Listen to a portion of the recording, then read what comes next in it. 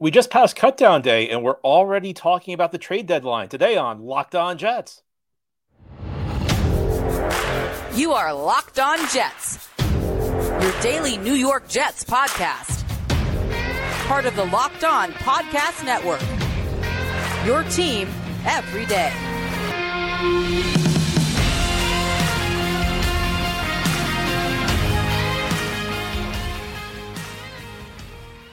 Welcome. This is the Locked On Jets podcast, part of the Locked On Podcast Network, your team every day. I'm your host, John B. from GangGreenNation.com, and it is Thursday, August 31st, the final day of August in 2023. Thanks so much for making the show your first listen or first watch every day. Subscribe to the show for free on YouTube or wherever you get your podcasts so that you'll get new episodes as soon as they're posted.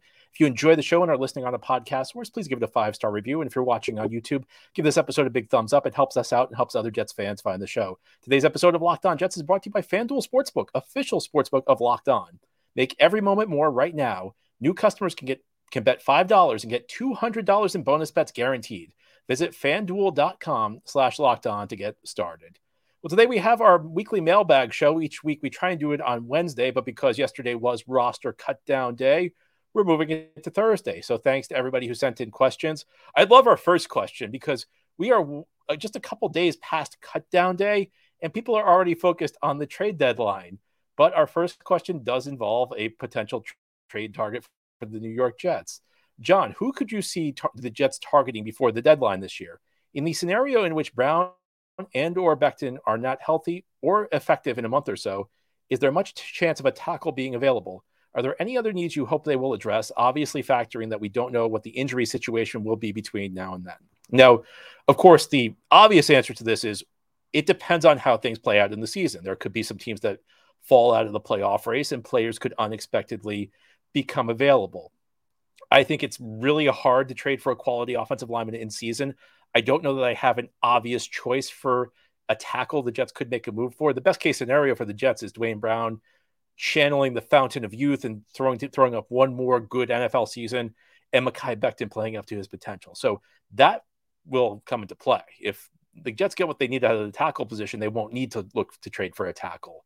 But of course, most people look at it as their number one need. But let me give you the one name. And there's the caveat. I'm not sure he's going to be available. But over the last couple of days, you started to hear some rumblings that maybe, in a month or two, this guy could hit the open market and he'd be a very logical fit for the Jets for a number of reasons. And that's a guy out in Las Vegas, Davante Adams, who has a pretty established track record with Aaron Rodgers, B, has played in the Nathaniel Hackett system with Aaron Rodgers, C, is in a situation that has not gone ideally for him because he pushed to get to Las Vegas a year ago because he wanted to play with his college quarterback, Derek Carr, and Derek Carr is now gone. D, Josh McDaniels is there, and whenever you got a situation with Josh McDaniels, it's combustible, and you always know the star player could be leaving at any minute because that guy just has no idea how to manage a team as a head coach. So there's a lot in there. And then E, the Jets have some cap space to fit in an expensive player. And I'd even say F, the Jets are all in right now. So this is a guy who I think could make a lot of sense. And I'll tell you one thing I've been a little disappointed with Joe Douglas the last couple of years. I don't think he's focused enough on getting the second number one receiver. And if you look at the way the NFL is going, the great offenses, there's some exceptions. Kansas City traded Tyreek Hill, of course, but they have Mahomes at quarterback.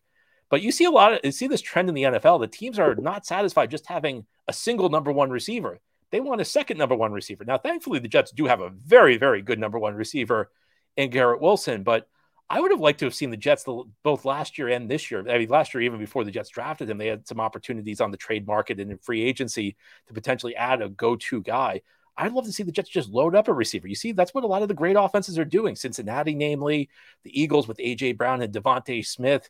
It's become the new thing in this league. And when we talk about Aaron Rodgers, I'm expecting him to be a very good quarterback this year. But I think at 39, I want to take as much as I can off his plate. He's still the guy. He's still making, $37.5 million this year.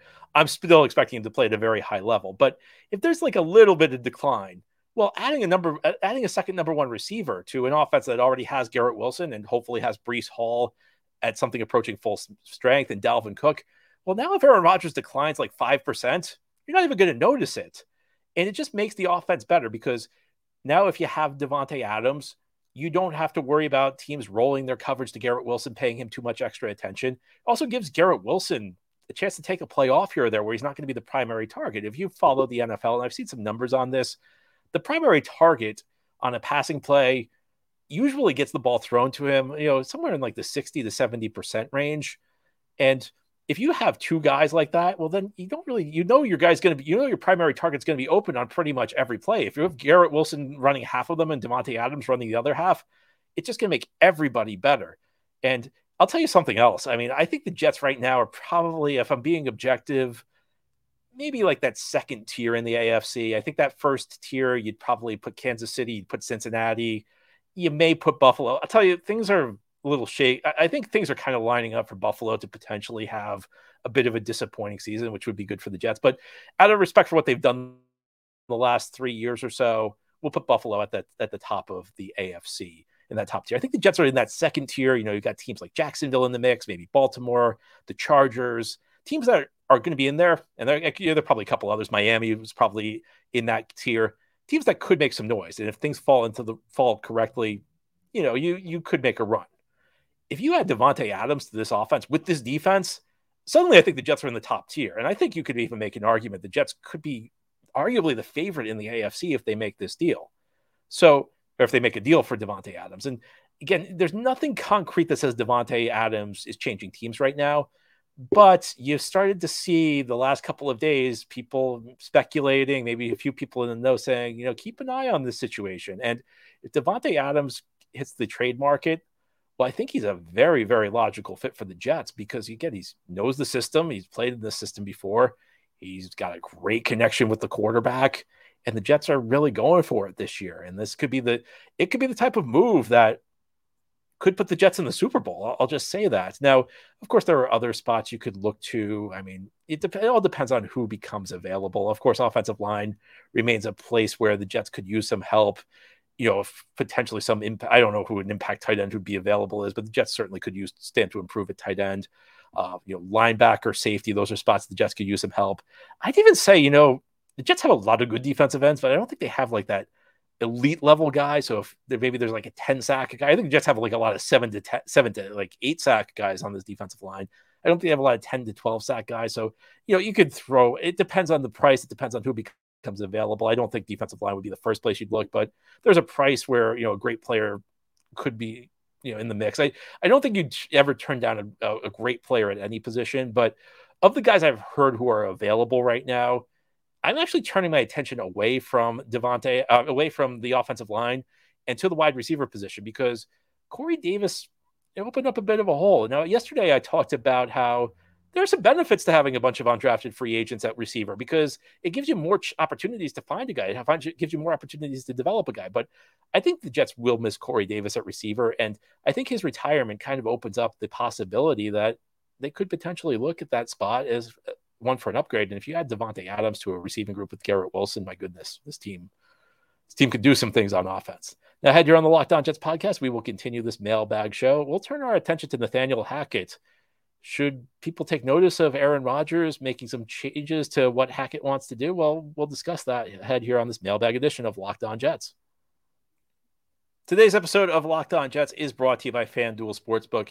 You can get ready for the new NFL season with incredible offers from FanDuel, America's #1 sportsbook. Right now, new customers can bet $5 and get $200 in bonus bets back guaranteed. Plus, all customers who bet $5 will get $100 off NFL Sunday Ticket from YouTube and YouTube TV. And if you're not aware of this, NFL Sunday Ticket has changed homes this year. It's the league's official out-of-market package. If you don't live in the New York area and you want to see the Jets each week, well, there are a number of primetime games, but there are plenty of Sunday afternoon games on CBS or Fox where you'll need Sunday Ticket to access them. And you don't need a satellite dish anymore. Sunday Ticket's now on YouTube TV. So all customers who bet $500 get $100 off Sunday Ticket from YouTube and YouTube TV at FanDuel. Now is the best time to join FanDuel. The app is easy to use, and you can be on everything from spreads to player props and more. So visit FanDuel.com/lockedon and kick off the NFL season with an offer you won't want to miss. FanDuel, official partner of the NFL. Thank you so much for making Locked On Jets your first listener, first watch every day. And a big shout out to everydayers, folks who tune in each day, Monday through Friday. We have new episodes daily through the week and then bonus episodes as needed. We continue with our mailbag show. Our next question. This question is Hard Knocks related. Has Hackett been exposed in that Aaron modifies his plays for him like a tutor does? I don't know that Hackett's necessarily been exposed. I think that Hackett is nowhere near as significant as your typical offensive coordinator is for the New York Jets. And that's just true wherever you have an established big time quarterback, because the quarterback, if you have a great quarterback like an Aaron Rodgers, this is Aaron Rodgers' offense. It's not Nathaniel Hackett's offense. Now, if the Jets had gone in a different direction of quarterback, even if they had run Zach Wilson back, I think Nathaniel Hackett's role on this team would be much more enhanced. But when you have a quarterback like Rodgers knows what he's doing at the line. So is Rodgers changing plays necessarily an indictment of Hackett? I don't think so. I think Rodgers knows what he's seeing at the line. He's the guy. I think the great quarterbacks, they can figure out what a defense is doing. That's their job, to decipher it at the line. If they can get their team into a better play, they're going to do it. And I mean, the other thing I'll say about Hackett is I almost feel like his number one job is complete, because the number one reason the Jets brought him in here, I think, is to get Aaron Rodgers to play quarterback. And if you go back, you ever want to have a laugh, you can go back to the show I did when the Jets hired Hackett, and I said something like, "This is a great plan if you land Aaron Rodgers. I don't think they'll land Aaron Rodgers." Well, once again, shows what I know. But he had that relationship with Rodgers. I think a big part of the reason the Jets hired him is they thought he could help them lure Rodgers. And the other thing I'll say is, I think that it's a players' league. I think sometimes it's easy to overestimate how much coaching matters. And I think the move that makes your career as a coach is develop a tight relationship with a great quarterback. Because if you do that, you're going to have a job in this league for a long time. Now, I'm not saying Nathaniel Hackett is Adam Gase bad, but this is the comparison. Adam Gase, if he had never met Peyton Manning, he would have been a position coach for a long time. Maybe he would have gotten a crack at being an offensive coordinator somewhere for a couple of years. Because Adam Gase met Peyton Manning, the residual glow for Manning turned Gase into a two-time head coach in this league. And if you look at the job Hackett did last year with Denver, he showed, for whatever gifts he may have as a position coach, even maybe an offensive coordinator, the man is not a head coach. But he got that head coaching job because he had the relationship with Aaron Rodgers and because he was around Green Bay for all the success with Rodgers. Now, I think somebody like Rodgers is going to like Hackett. Hackett's very much by reputation a player's coach, a guy who gets along with his players. But I think that this is Rodgers' show. I don't think it's necessarily the type of thing that's a negative for Hackett, though, because I think no matter who your coach is, when you have Aaron Rodgers at quarterback, you're just going to let him do what he wants because he's the great quarterback. He knows what he's comfortable doing. So you're going to just essentially hand the keys to him.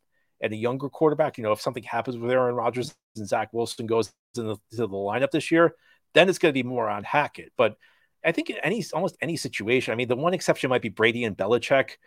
Almost any other situation, though, the great quarterback's going to get a tremendous amount of leeway from their coaching staff. So I don't necessarily think that that's a huge problem. I think that it's just the type of thing that's fairly typical. Our next question: can you tell me how many starters a typical team comes up with from other teams' cuts? Should you get a starter every year, a starter every 2 years, a starter every 3 years? Well, I think so. The question, I think, is about how many players you claim off waivers from another team. So another team cuts a player. How many of those players should turn into starters for your team when you pick them up? And the answer is not many. I mean, I think that it's more about getting role players when you're talking about the waiver wire.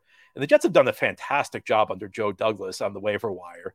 The Jets have gotten 2 starters in Joe Douglas's tenure. They got John Franklin Myers and they got Quincy Williams. So I think the Jets are beating the spread by getting 2 starters in, whatever it is, 4 to 5 years.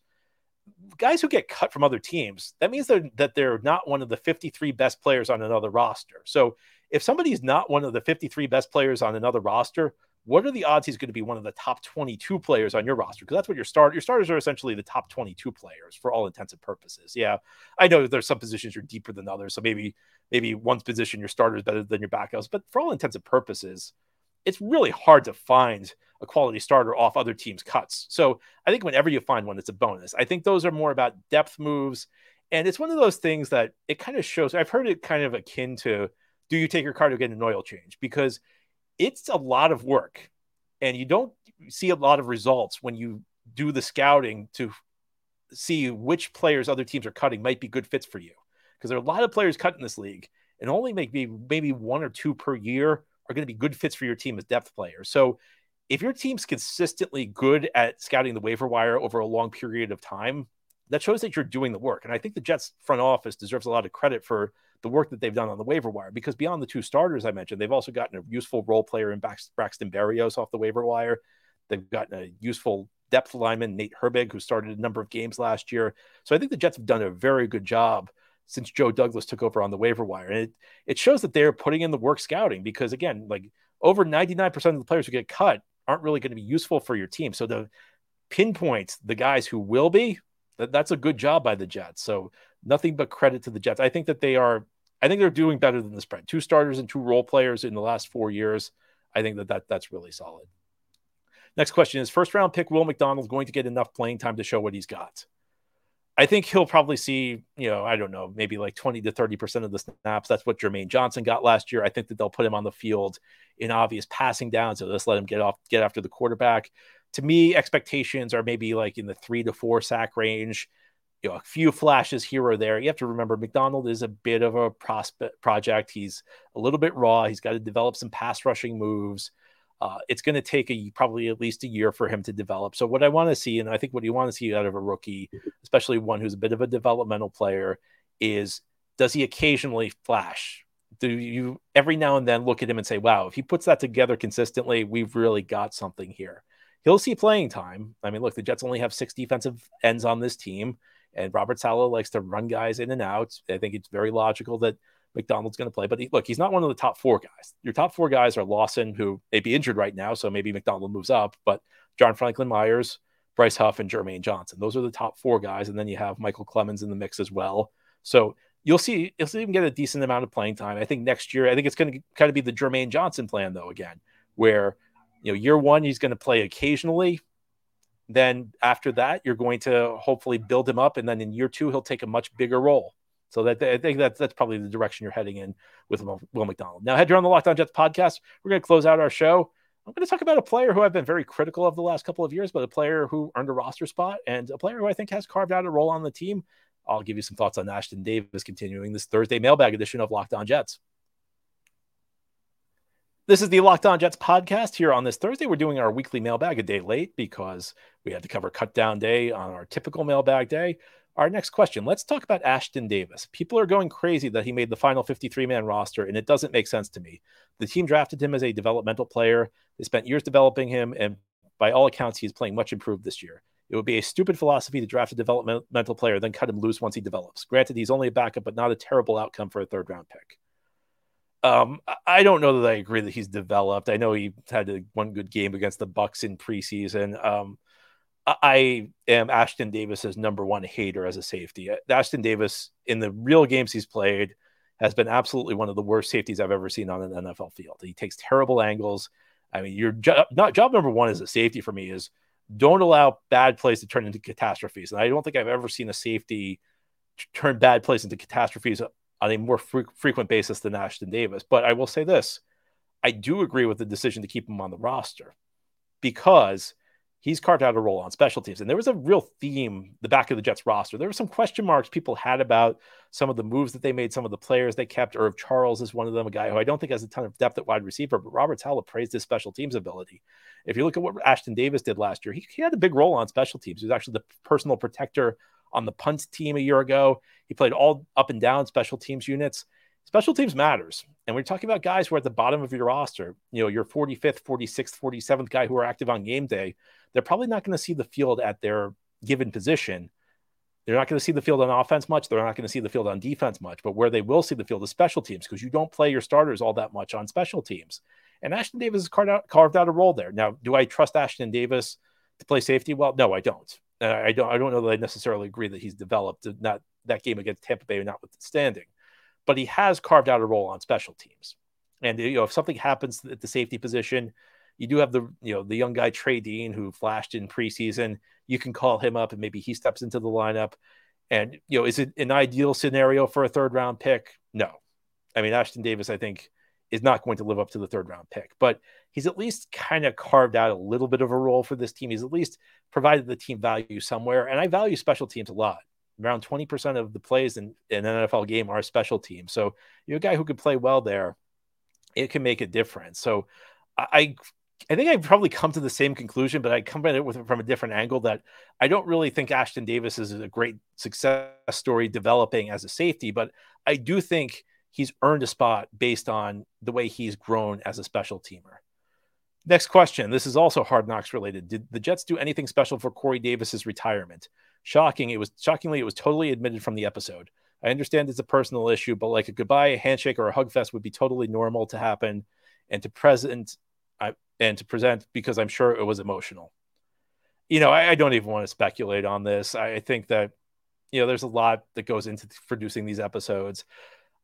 I don't know that I would necessarily draw the conclusion that there's something wrong there. I think that, it's very easy to get carried away. So unless I hear something explicitly, it would just be pure speculation.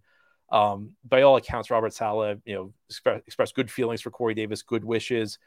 I do wish they had explored it a little bit more, but I don't think it would be responsible for me to go out here and speculate on that there's anything happening with that. So, I think the Jets will miss Corey Davis. I think Robert Saleh said the door is always open.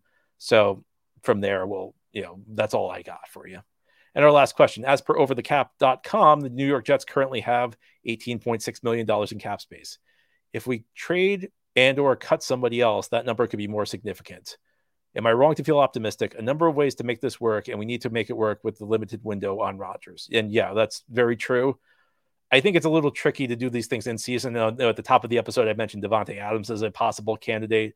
I think the Jets will probably be very active in the trade market this year, no matter who becomes available. We don't know exactly who that is. I think a lot of this money, though, could be rolled over to next year. I mean, the one issue with all the cap space the Jets created is that they created it late. So they created it after free agency. So it kind of limits your ability to do things this year. But that's you have to remember that in the NFL, every dollar of cap space I have left over for this year carries over to next year. So it's an opportunity for the Jets to do a little bit more next off season. So it's difficult to say, because part of it's what kind of a start did the Jets get off to? What positions do they look weak? Who becomes available? There's a lot we can't predict yet.